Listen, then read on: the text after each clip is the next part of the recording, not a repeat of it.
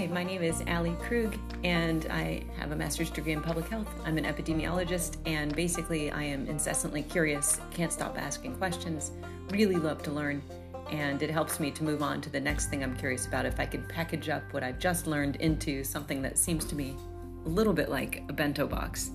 You probably know what a bento box is, but it's something I enjoyed on the Shinkansen in Japan, and it usually has rice or noodles, meat or fish, something pickled, some vegetables, and maybe something sweet in a beautifully packaged box. So I tend to record bento box episodes of interesting questions that I've tried to answer. I don't have all the answers, and usually I end up with more questions, but I hope you enjoy it. Thank you for listening.